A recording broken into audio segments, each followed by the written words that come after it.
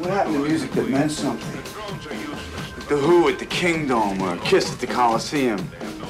Where is the Misty Mountain Hop? Where is the Smoke on the Water? Where is the Iron Man of today?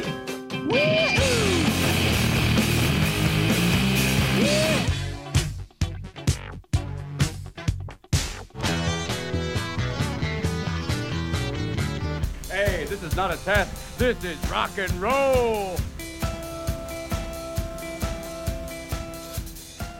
When you think of the great years in rock and roll history, 1964, 1967, and 1976 all spring to mind. But one of the most important was 25 years ago. I'm Jim DeRogatis. And I'm Greg Kot. We're going to take a trip back to 1991 and then review the 17th studio album from Iggy Pop.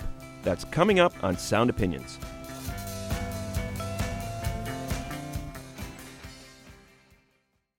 This is Sound Opinions, and later in the show, Greg, we're going to review the 17th studio album by Iggy Pop. An overused phrase, the godfather of punk rock, but geez, those albums he made with the Stooges are as good as it gets. The raw power of that great band, and then a long solo career. Now, Iggy is saying this might be his farewell album, the last of that career. That's later on in the show, Jim, but now it's time to go back to 1991.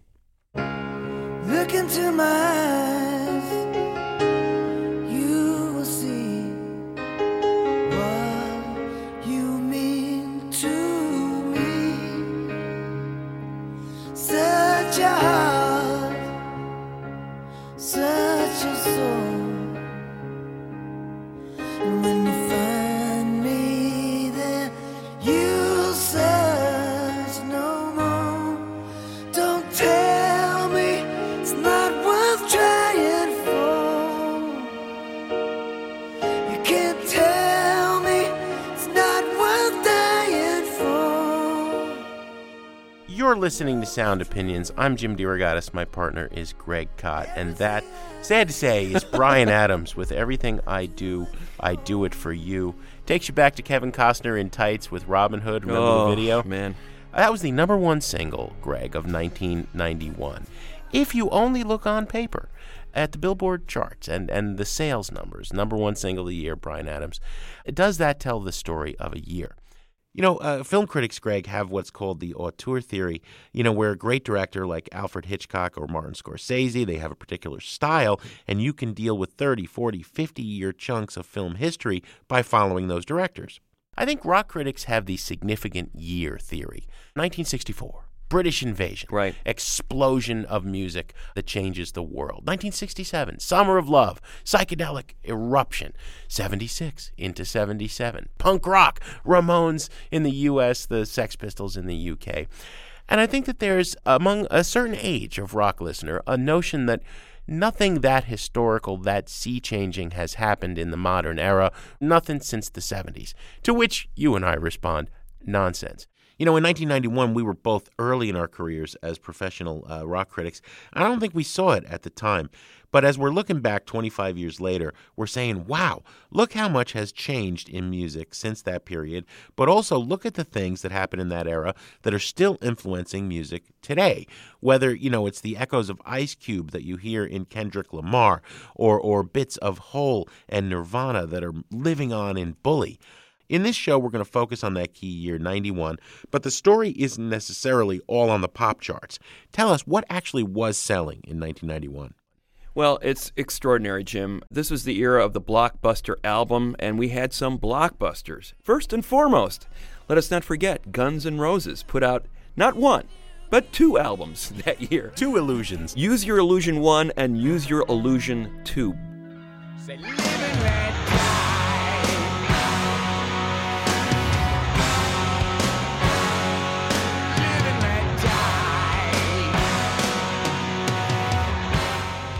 Both selling over 10 million copies each. We look back on that now, we go, how did that happen? We had Garth Brooks kicking off the whole country pop phenomenon that year, the Had Acts, Garth Brooks being first and foremost among them, selling 18 million copies of his debut album, Ropin' the Wind. Well, it's balls and blood, it's a dust and mud, it's the roar of a Sunday crowd. It's white in his knuckles, the gold in the buckle, he'll win the next go round.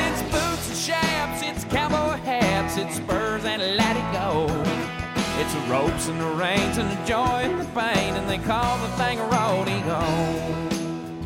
We had U2 with a landmark album for them. You and I both feel it's their best album. Achtung Baby came out that year. R.E.M. with a really fine record, Out of Time. We had Boyz II Men with Cooley High Harmony kicking off the R&B vocal group era. We had Metallica making the album that a lot of people think they jumped the shark with. Yeah. They went from being thrash metal progenitors in the 80s to making the self-titled Black Album in 91. And then we had the debuts. Let's not forget Spin Doctors that year. Everybody was into the jam band scene at that. I remember being around a lot of young men and women at that time wearing a lot of patchouli during that era. Pocket Full of Kryptonite was their soundtrack.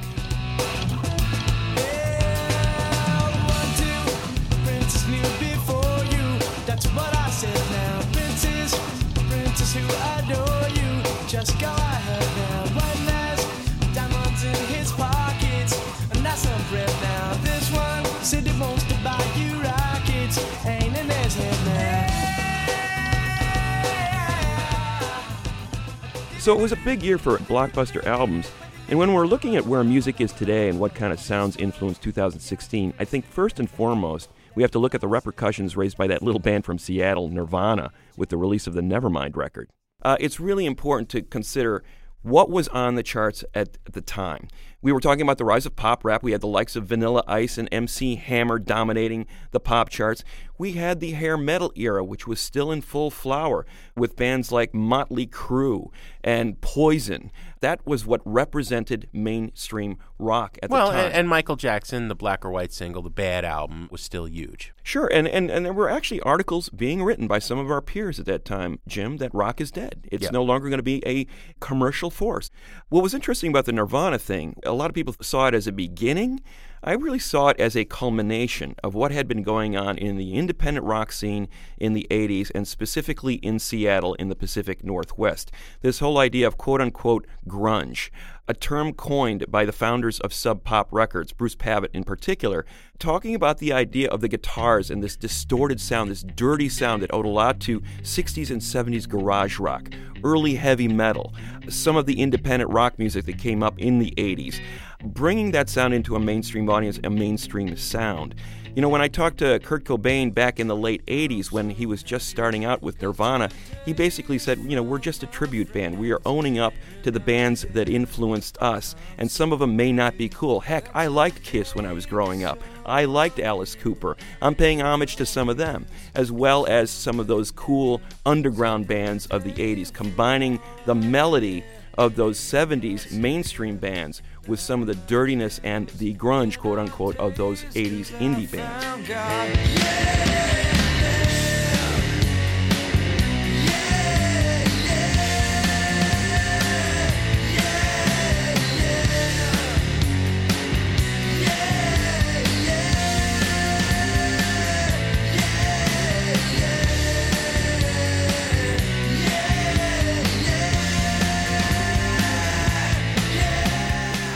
Nirvana kind of was a culmination of that.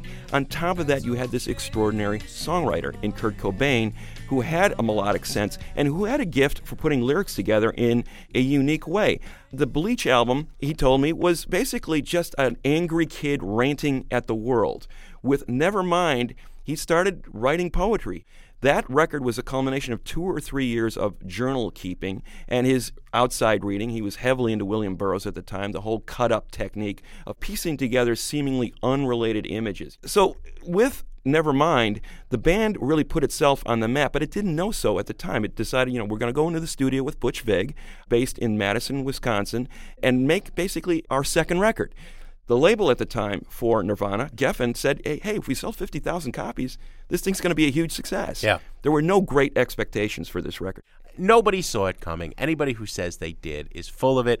You always tell that story about seeing the band at Metro just as it was about to explode in what would be called in a documentary film later on, the year punk broke. Yeah, I mean, here they were in front of a few hundred people at most, and they were the opening band. People were there to see the headliners, 11th Dream Day, a band that actually was on a major label at the time. Cobain and the band opens with a 40-minute set and just completely tear apart the songs and then tear themselves apart in the process. Cobain, I use this image a lot, but it just sticks in my mind, where he seemed to be in the jaws of an invisible giant Rottweiler who was just slinging him around the stage willy-nilly. And I go, this man seems possessed. Who are these guys? We need to find out more about this band. They really laid the groundwork for what they would do later with that tour. And it was interesting to watch. The big transformation for me, Jim, with Nirvana was they'd gone through a series of drummers. When Dave Grohl finally was recruited as the drummer in that band, he'd been recruited from that Washington, D.C. hardcore outfit, Scream. That really was the final piece there. The power of that drummer combined with Cobain's songwriting gave that band an undeniable force that when people did see them live, it was like, wow. It almost made the record seem quaint by comparison.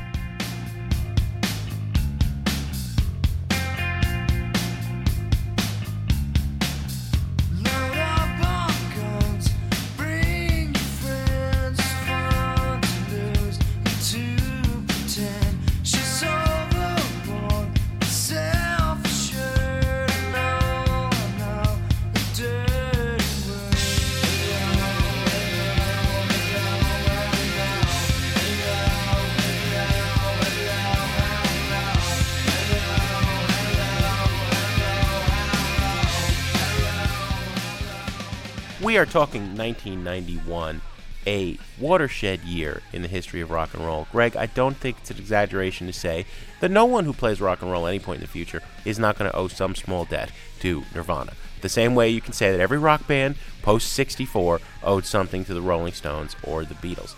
Overnight, Nirvana remakes the music industry in 1991. Michael Jackson is knocked off the charts, Nirvana's on the charts, MTV stops playing hair metal, and the floodgates open. The major labels descend en masse on Seattle, also Chicago and New York and Texas. They begin signing the weirdest bands. You know, the Butthole Surfers wind up on a major label, and the Jesus Lizard. Crazy stuff happens. But it's not only confined to the U.S. In the U.K., a very similar movement was happening. You can call it the shoegaze movement, so named because a lot of the bands weren't very flamboyant on stage. They stood and they stared at their feet. What it was modern psychedelic rock. Peers of Cobain, same age, kids in their early 20s, influenced strongly by their parents' Beatles, Stones, psychedelic 60s record collections.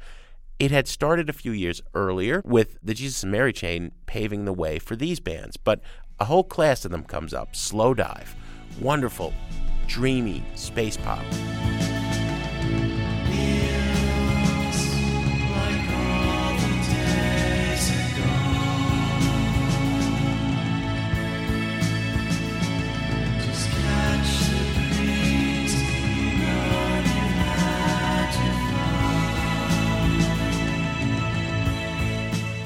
Blur, slightly more upbeat with their first album coming out in 91. A lot of people are saying, oh, this is just another one of those Manchester bands doing that vaguely trippy dance thing, but a band that would prove to have much greater depth to it. Ride is in between its first album and its second album in 1991.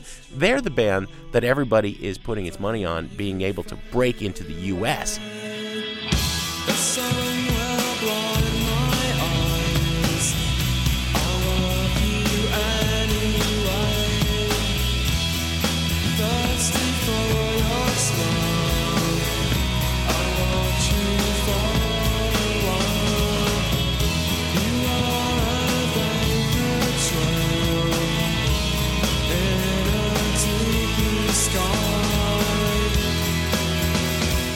They did some great tours, didn't really happen.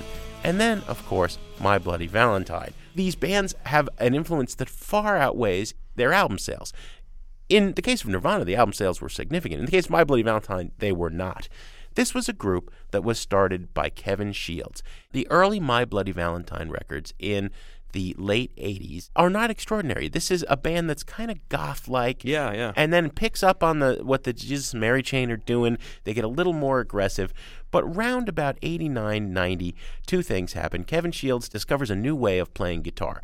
It involves a Yamaha effects pedal, which has this wonderful backwards reverb setting, and it involves the surf guitar trick of the whammy bar or the tremolo arm. He doesn't play it the way people would at the end of a chord to kind of drag out the sound.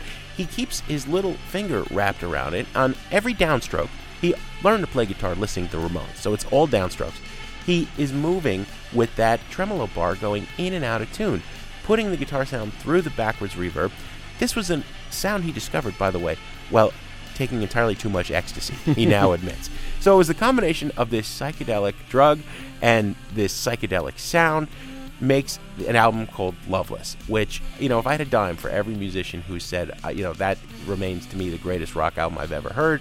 Kevin Shields has never been able to make the follow-up album to Loveless. When I think of 1991, I think of how I still feel like I'm hungover, experiencing bed spins, no matter what time of the day it is or what condition I'm in. You listen to this album and you feel high.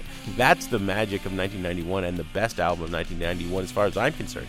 Here's the opening track, Only Shallow, from Loveless by My Bloody Valentine on Sound Opinions.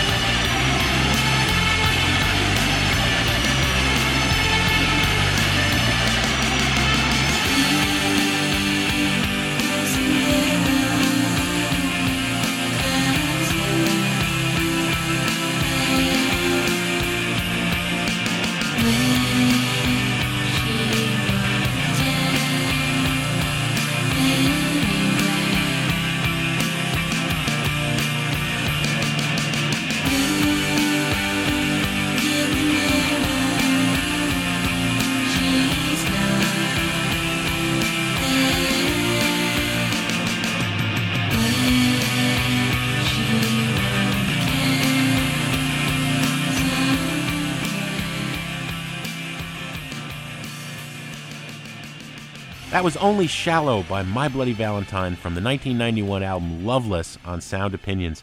Greg and I will continue talking about this landmark year in rock history in a minute on Sound Opinions from WBEZ Chicago and PRX. And later, we'll review the new collaboration between punk legend Iggy Pop and Queens of the Stone Age leader Josh Homme. Stay tuned.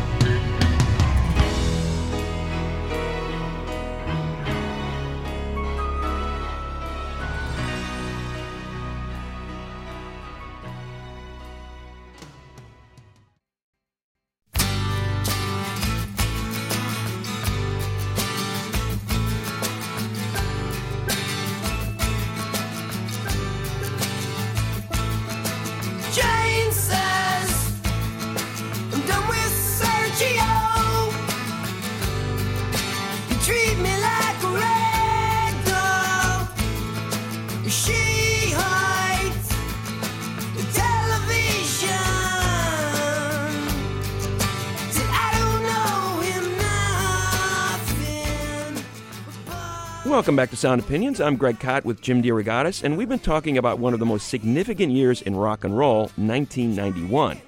25 years later, we're still talking about the artists, albums, and events of that year as major influences on music and the music industry. Case in point, the beginning of Lollapalooza. Perry Farrell's brainchild as kind of a farewell tour to his major band out of Los Angeles, Jane's Addiction. The band was breaking up. He said, let's take a few of our friends, let's do this tour across 22 cities as kind of a farewell. I don't even think Perry Farrell could have envisioned what a franchise this was going to turn into. That tour that year included Jane's Addiction as the headliner, A Living Colour and Susie and the Banshees opening up, some smaller level bands. The Rollins Band was opening. It's hard to get high, and it's hard to get through, and it's hard to hear me when I'm talking to you. And you see these hard eyes, you know what I mean. And these eyes got hard, that's what they say. All right,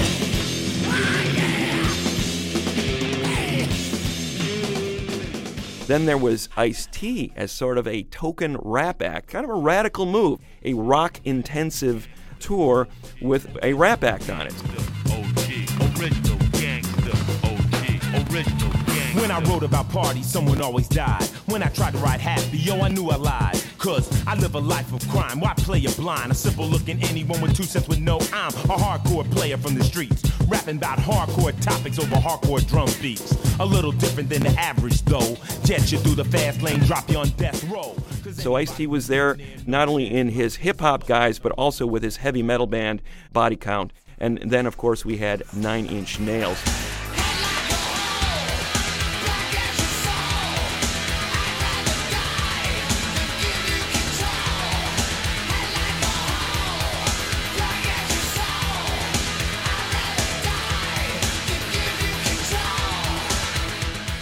So an eclectic group of performers.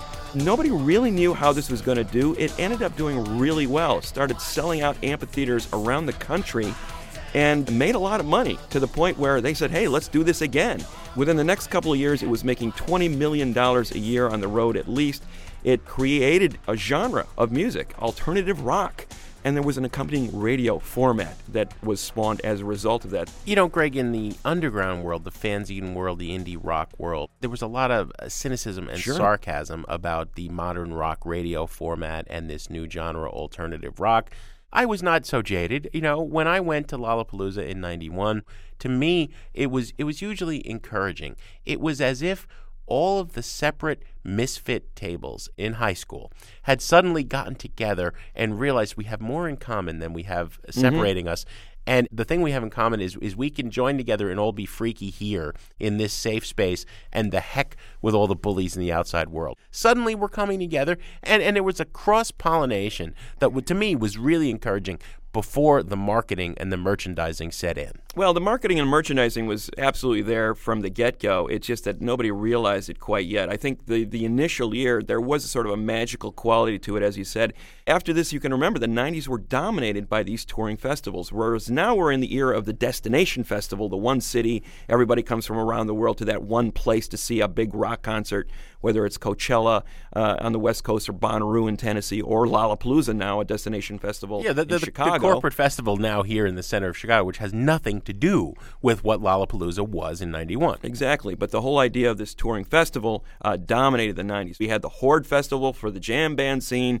We had Lilith for the female singer-songwriter scene. We had Ozfest, of course, for the metal scene with the Godfather Ozzy Osbourne presiding over it. So there was a lot of money to be made. But let's look at the music for just a split second here, because I think that was the important take out of this. Again, much like Nirvana and grunge, it was really not a beginning so much as a culmination of a music that had been underneath the mainstream radar for the better part of the decade, really since the punk era began. There was no outlet for that music. There was no radio play. There was no major touring circuit. For 15 years, bands were struggling to get an audience that was bigger than maybe 1,000 people filling a major club around the country. And now here it was, an opportunity for the Butthole Surfers, of all people, to play in front of 25,000 people and get signed to a major label deal. No one will believe that she was running away.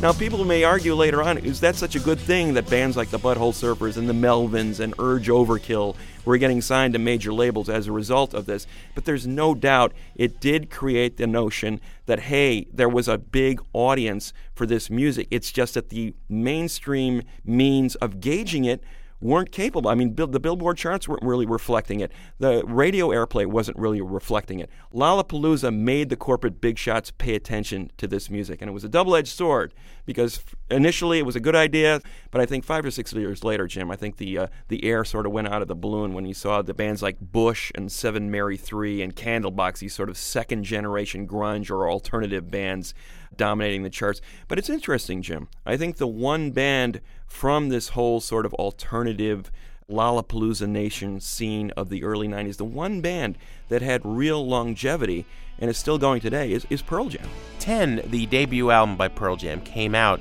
in 1991, but it really had its impact in 92. 92 is the year Pearl Jam is playing on Lollapalooza, the second year of Lollapalooza, and that album is exploding as they're touring the country. They're really like the REM or the U2 of the alternative era in terms of becoming an ongoing monolith.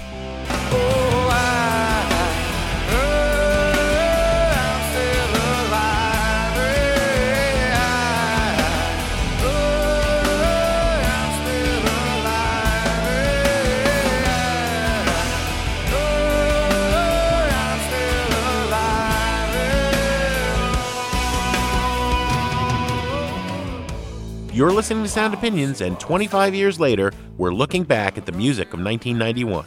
Greg, I think for the most part we've been focusing on the rock world, but we can't forget that rap was really the dominant sound in pop music at the time. And in particular, 91 was the year that gangster rap really broke into the mainstream. You know, we had acts that were proto what would come to be called gangster rap, Greg, in the late 80s. You know, something like what KRS-One was doing with Boogie Down Productions before he became a real educator. There was a lot of violence on those early records. But it was with this band from Compton, N.W.A., that gangster rap really became a huge commercial force. In fact, the one that would dominate hip-hop for the next 2.5 decades. N.W.A. early on had a political consciousness, largely because of Ice Cube. When you're talking about Straight Outta Compton, you listen to that record, and the violence that exploded in the wake of the Rodney King verdict wouldn't have surprised anybody. Yeah. You know, the tensions between the African-American community and the police in Los Angeles, that album is a classic for that. Straight Outta Compton is a crazy brother named Ice Cube. From the stupid dope gang with an attitude. When I'm caught off, I got a sword off. Kick knowledge and bodies all hauled off. You too, boy, if you get with me. The police are gonna have to come and get me off your back. That's how I'm going out. For the sucker duck brothers that's showing now. But Ice Cube left. He went on to put out a great record in 91 himself. But N.W.A., without Ice Cube, led by Dr. Dre and Eazy-E to some extent, who was going to Republican fundraisers at the time, put out an album called Eiffel Vorsagen. That wasn't the real title. The real title, you had to hold the CD cover up to the mirror, and you got it. Well, let me just read you the lead I wrote the week that it came out. This is an album of hate-filled songs that glorify gang rape and beating women to death, an album so nihilistic that its lyrics brag about making money from these topics. I was physically ill listening to Eiffel Vorsagen. The artistry that Ice Cube had brought, the energy was gone. These guys, obviously, this crew, there were some good rappers in there, and Dr. Dre had a certain sound. But they were bragging about mistreating women. They were bragging about dealing drugs. They were bragging about being violent, often for no purpose whatsoever. And it was all about the money, and there was no moral core whatsoever, much less politics. The album drops as the bombs are dropping on Baghdad. And I remember that weird disconnect of Gulf War #1 and this other album being on the top of the charts. That was the story. It debuted at #2 and then shot to #1 on the album charts in its second week. Nobody saw that coming. It was as big a shock as Nirvana had been. Why did that happen? Billboard had shifted to a new method of measuring album sales. Previously, retailers reported the figures that they sold. And some retailers might not have been all that honest. They might have said we were selling 50 copies of Guns N' Roses when really they moved 25. There was all sorts of speculation for years about that. Now with SoundScan, the actual barcode registering the sale measured the album sale, and we had real numbers. And what the success of N.W.A.'s album said was that this is not just a phenomenon in the black community, gangster rap, as Schoolie D or KRS-One had been. This is attacking, the moles of America. This is white kids listening to this music and loving it. 100 miles and running. MC Renner, hope the gunning. You want me to deal with the situation that is done it. Since I'm stereotype, I'm going to take a stand. And if you're trying to stop me, I don't give a damn. Chances are usually not good. Cause I'm first with my hands on a hot hood. Getting jacked by the you-know-who. One in the black and white, the capacity is 2. But not alone with 3 more brothers. I mean street brothers. Not wearing medallions because we ain't going out like suckers. They have to take our heads for what we said in the past. And that's the reason why Ren is running fast. I didn't stutter when I said forget the police. Cause it's all for a brother to get peace. Now it's broken and can't beat things cause police and kids from the ghetto don't think so. Now I'm creeping through the fall. Running like a Jeep and see I'm at a slight jaw. So for now pack the gun and hold it in the air cause MC Ren has 100 miles of running. Well, there's no doubt that it was a hugely influential record. They were the most controversial group of the time, and that encouraged a lot of underage kids to want this record because, there was dirty stuff on there, and I got to hear it. But there were a lot better gangsta records in that era, and I think the big failing of N.W.A. was once Ice Cube left the fold, they really didn't have a storyteller. Ice Cube's solo record that year, Death Certificate, I think, was far superior to this record.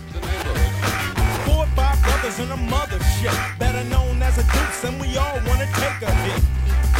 Front and back glass got tint, trying to get our hands on some dollars and cents, and fools can't hold us. Every chance we get, we're hitting up the road, coming up short of the green cards. And I might start slinging bean pods, or the bootleg t-shirt of the month, with you can't touch this on the front.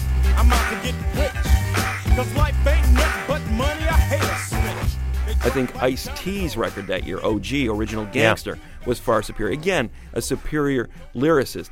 Well, and the album sales edged out a far more lucrative strain of hip-hop, where you had people like De La Soul and the Beastie Boys of Paul's Boutique doing something much more creative, much more psychedelic, much more in line with the shoegazers, really, over in the UK. Sweat. 1 sweat, 2 sweat, 3 motions. What motions? What could it be? She. Watching you. Who? Me. Hun Velveeta got you cut. Ain't no locking up now. Just the symmetrics to your bottom. Ain't no locking up. There was absolutely great hip-hop going on in 91, though, Jim. I think not only in those bands that you just cited, but over in the UK, we had the beginnings of the first true indigenous UK hip-hop. I'm talking about the first Massive Attack record, which came out that year, Blue Lines. This was a trio of DJ/producers, mixers, who was funded in large part by Nana Cherry, who was a big hit maker in the UK at the time. Yeah. And she said, you guys got to make a record. The record she ended up financing was called Blue Lines, and a landmark record. One of the engineers on that record was a guy named Jeff Barrow, who went on to form the trip-hop band Portishead. This entire movement out of Bristol, England, began with Massive Attack. It led to landmark albums later on in the decade by Portishead and Tricky, and incredibly influential on people like Moby. His Play record was very much influenced by what Massive Attack was doing a decade earlier. It all began with this 91 record, and what they did was take the aesthetic of hip-hop, the sampling aesthetic, and combined it with elements of dub reggae and dance music and created a new sound. It was down-tempo, ethereal, neo-psychedelic, very atmospheric, very much introspective, the kind of stuff you would tend to listen to more on headphones than out on a dance floor, although it could work equally well there because the bass lines were pretty big. But again, much more inward-looking music and beautifully evocative stuff on the Blue Lines record, and creating an entire new movement of music that year with this one album that would go on to influence basically any kind of dance or hip-hop music that was released in the UK over the next 2 decades, as well as in the US. So the song I want to go out with that really says 1991 to me is Safe from Harm from Massive Attack.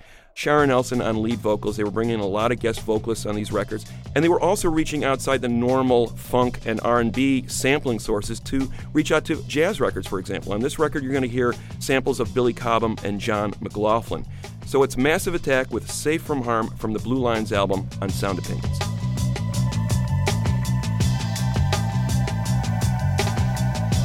Midnight rockers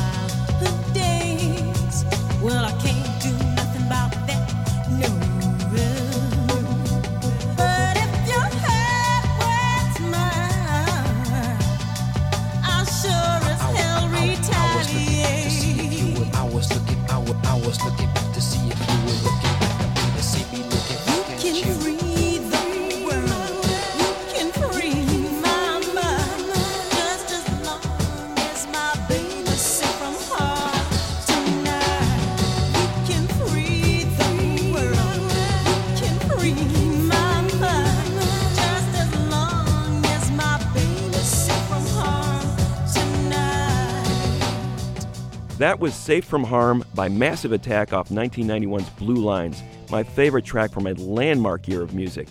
But first, what's your favorite album from 1991? Why does that year continue to stand out? Call and leave us a message at 888-859-1800. Coming up next, what happens when Iggy meets Homme? That's in a minute on Sound Opinions from WBEZ Chicago and PRX. I was looking back to see if you were looking back at me, to see me looking back at you. I was looking back to see if you were looking back at me, to see me looking back at you.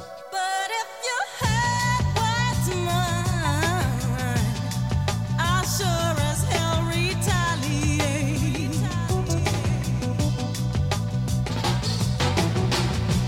You can free the world, you can free my mind, just as long as my baby safe from harm tonight.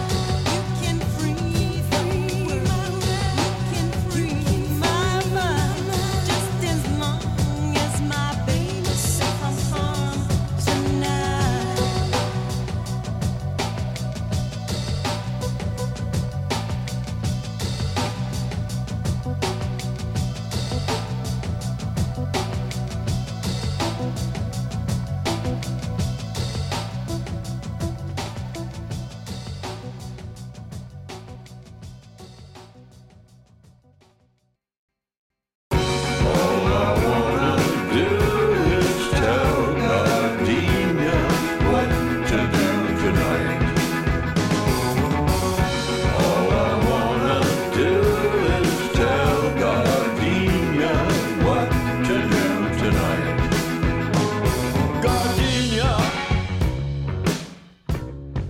Welcome back to Sound Opinions. I'm Greg Kot with Jim DeRogatis, and that's a track called Gardenia from the new Iggy Pop record, Post Pop Depression.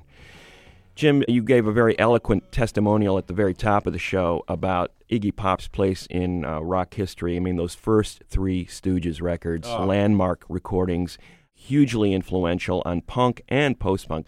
Those solo recordings that he did with David Bowie in 1977, The Idiot and Lust for Life, the beginning of Bowie's Berlin period. He was working on his own recordings at the same time as well. And with Eno. Correct. But also resurrecting Iggy's career as a solo artist, and he's carried on ever since. In recent years, Iggy Pop reunited the Stooges and toured the world with them to the biggest audiences of the band's career. It's like, 30, 40 years later, they're getting the recognition they deserved in the first place when they were widely misunderstood. Post-Pop Depression is the 17th studio album from Iggy Pop. It features contributions from Queens of the Stone Age's Dean Fertitta and Arctic Monkeys drummer Matt Helders. But the key component here, the key collaborator, is Josh Homme of Queens of the Stone Age. Iggy reached out to Homme a couple of years ago, said, "Hey, I'd like to work with you sometime." Homme was flattered, heard the kind of songs that Pop wanted to write, was intrigued, thought, hey, let's pick up where Bowie left off in 77 with those two Berlin-era records that I was talking about, Lust for Life and The Idiot. And that's what they did. Here's a track from Post-Pop Depression. It's called Sunday from Iggy Pop on Sound Opinions.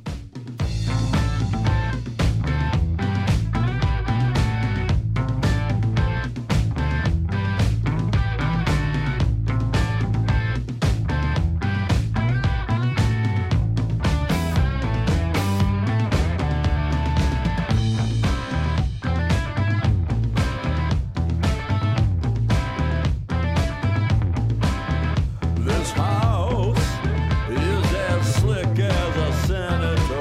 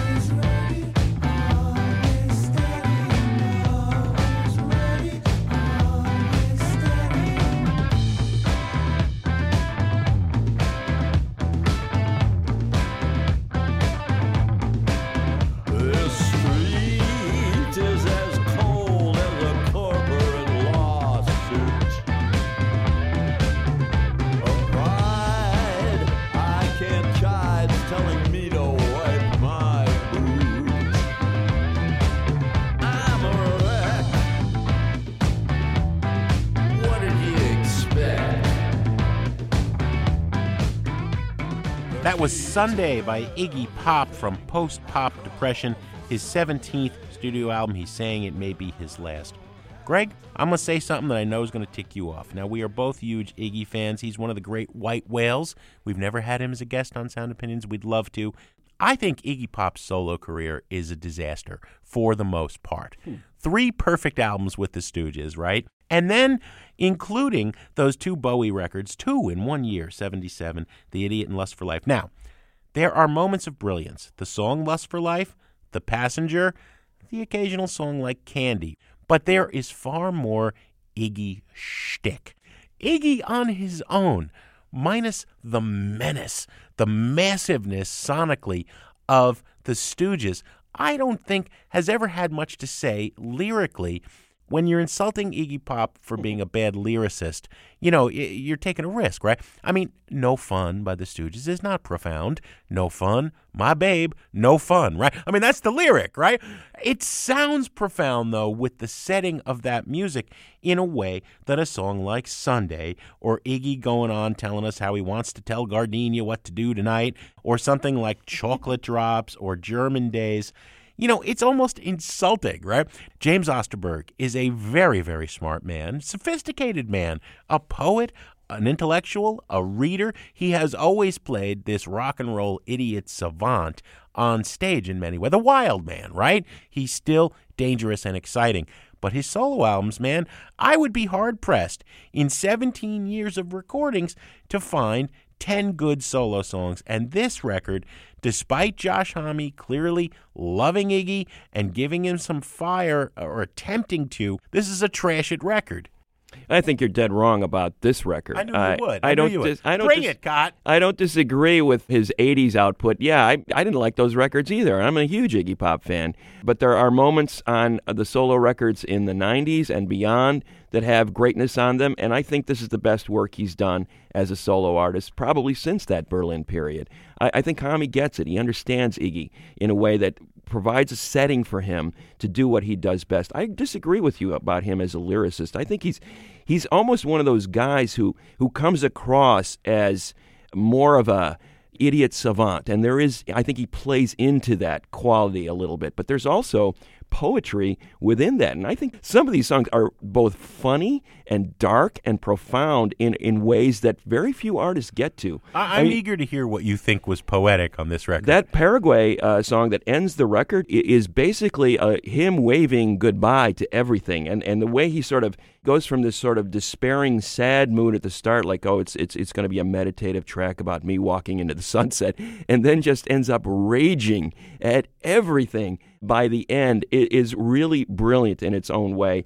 The musical setting here allows him to actually sing. I think Iggy Pop is an underrated vocalist. That's one thing that Bowie really appreciated about Iggy and was trying to bring out in those recordings. He is not just the wild animal on stage coming out of the cage, which was very exciting to see, but he had nuance and substance as a vocalist, and I think we're hearing some of that here, even on some of the slower songs. I actually like this record quite a bit. I didn't expect to like it nearly as much as I do, but I think it's the best Iggy work in decades, and if this is his final album, I say, what a way to go out. I say, buy it. I tell you, little buddy, this whole island is bewitched. Just across the way, island lost at sea. Now I'm stranded on my own. Stranded far from home. Come on. You remember, we were shipwrecked together. Stranded, I'm so far from home. Stranded, yeah, I'm on my own. As often as possible on Sound Opinions, we like to take a trip to the desert island. The weather's starting to warm up here in Chicago, Jim. I think it's a perfect time to get out to that desert island and play a track you cannot live without. What's it going to be? Well, you and me, Greg, we're gearing up to go somewhere even better than a desert island as we record this show. We're going to Texas for South by Southwest for our 25th, 26th visit. Mm-hmm. I was talking to the guys in my band the other day, and they were saying, what are you excited about this year? And, of course, I'm always excited about seeing the next Les Butcherettes or the next Savages, right? But what did I say? I said the meat. Now, you, as Sound Opinions Dining goes, you are sort of the salmon and salad guy, and I'm an unrepentant, unapologetic meatitarian. Though we live in the town known as the hog butcher to the world, I'd say Austin is even better meat-wise. So I was thinking about meat, right? And they really thought that was funny when I said that. And Tony, my buddy, says, the song of your life, Jim, is Reverend Horton Heat's Eat Steak. And it absolutely is. And I was like, wow, how can it be that we've done this show for so long and I've never played Reverend Horton Heat? You got to go way back. You know, I think after the Cramps, Horton Heat, a.k.a. Jim Heath, is the king of psychobilly. He's been churning this stuff out from Dallas, Texas, forever now. You know, since 1985, the first album was on Sub Pop in 1990. Man, Horton Heat is like an institution at this point, at least among those of us who love this churning, wacko take on rockabilly. Smoke 'Em If You Got 'Em was the album, allegedly recorded twice. You know, the first time they do it traditionally, different tracks and stuff, that's not right for Reverend Horton Heat. They do it again in one room with a couple of mics, the bare minimum. And I think you hear that rawness, that raggediness, that knowing wink and nod in this song. This is like the song of all time about going to Texas and eating steak for 6 days while you're at South by Southwest. Maybe steak for 5 days and ribs on the 6th, okay? Eat steak, eat a big old steer. Eat steak. Do we have one, dear? It's making me happy. Reverend Horton Heat on Sound Opinions.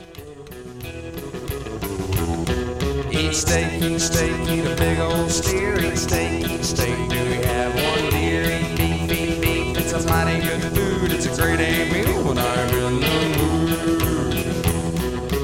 Cowpokes will come from near and far when you throw a few ribeyes on the far. Roberta Duran ate 2 before a fight, cause it gives a mighty man an awful lot of mighty might. Eat steak, eat a big old steer. Eat steak, do we have one, dear? Eat beef, it's a mighty good food. It's a great meal when I'm in the mood. Eat meat, filet mignon. Eat meat, eat it all day long. Eat a few T-bones till you get your fill. Eat a New York cut, hot off the grill. Eat steak, eat a big old steer. Eat steak, do we have one, dear? Eat beef, it's a mighty good food. It's a great meal when I'm in the mood. Eat a cow, cause it's good for you. Eat a cow, it's a thing that goes moo.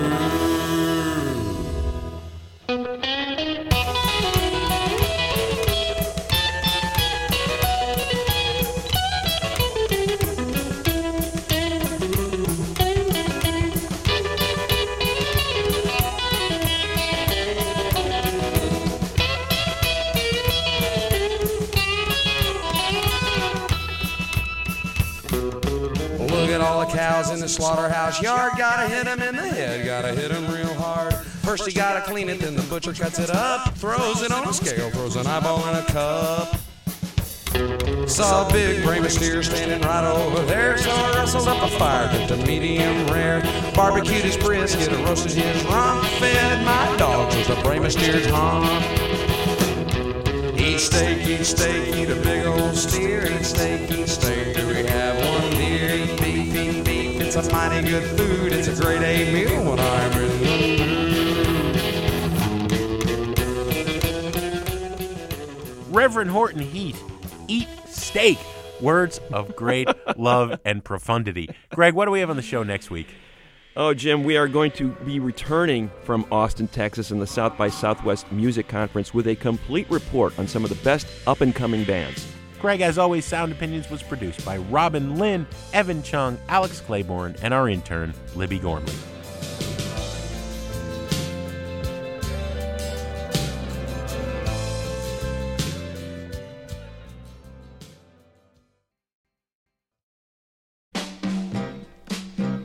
On Sound Opinions, everyone's a critic. So now it's time to hear what you have to say. Operator, I'm so glad that you rang my phone. New messages. I'm so glad that you found me home. Hi, this is Kevin from Des Plaines, Illinois. just listening to you talk about Who Knows Where the Time Goes by Sandy Denny. It blew my mind that you picked that song. That is one of my favorite songs of all time. I was getting home late one night and turned on the TV.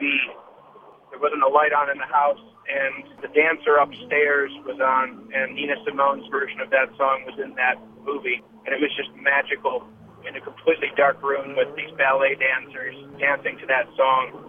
So I believe that the Nina Simone version is the best version, but of course the Sandy Denny version is fantastic as well. Thank you so much for sharing that song with your listeners. Thank you. But I will still be here. I have no thought of leaving.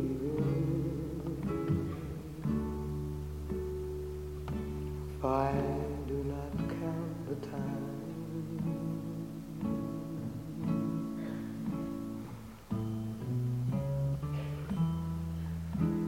Who knows where the time goes?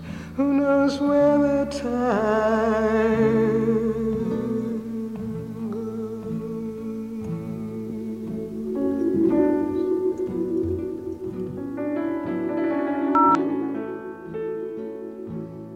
Hi, I'm calling with my favorite song about time, which is Simon and Garfunkel's A Hazy Shade of Winter, and I can't believe that Paul Simon wrote that when he was a little baby.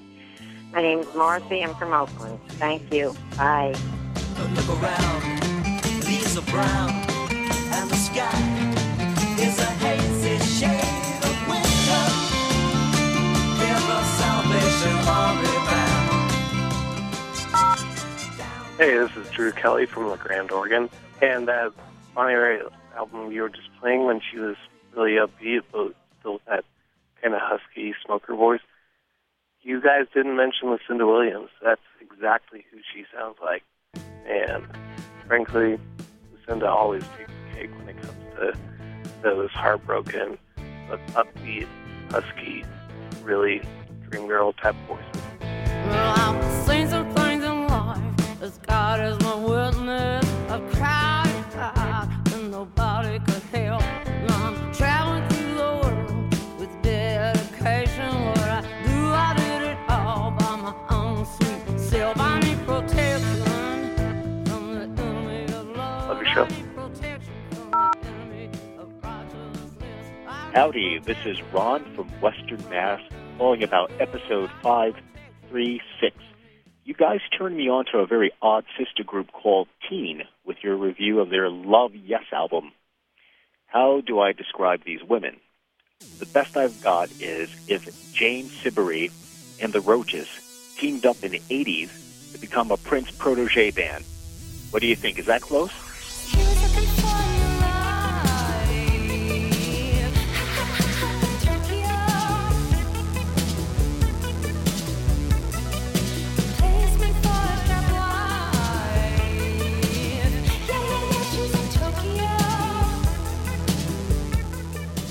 You know, there's something not quite ready for prime time about their songs. Perhaps it's the arrangements.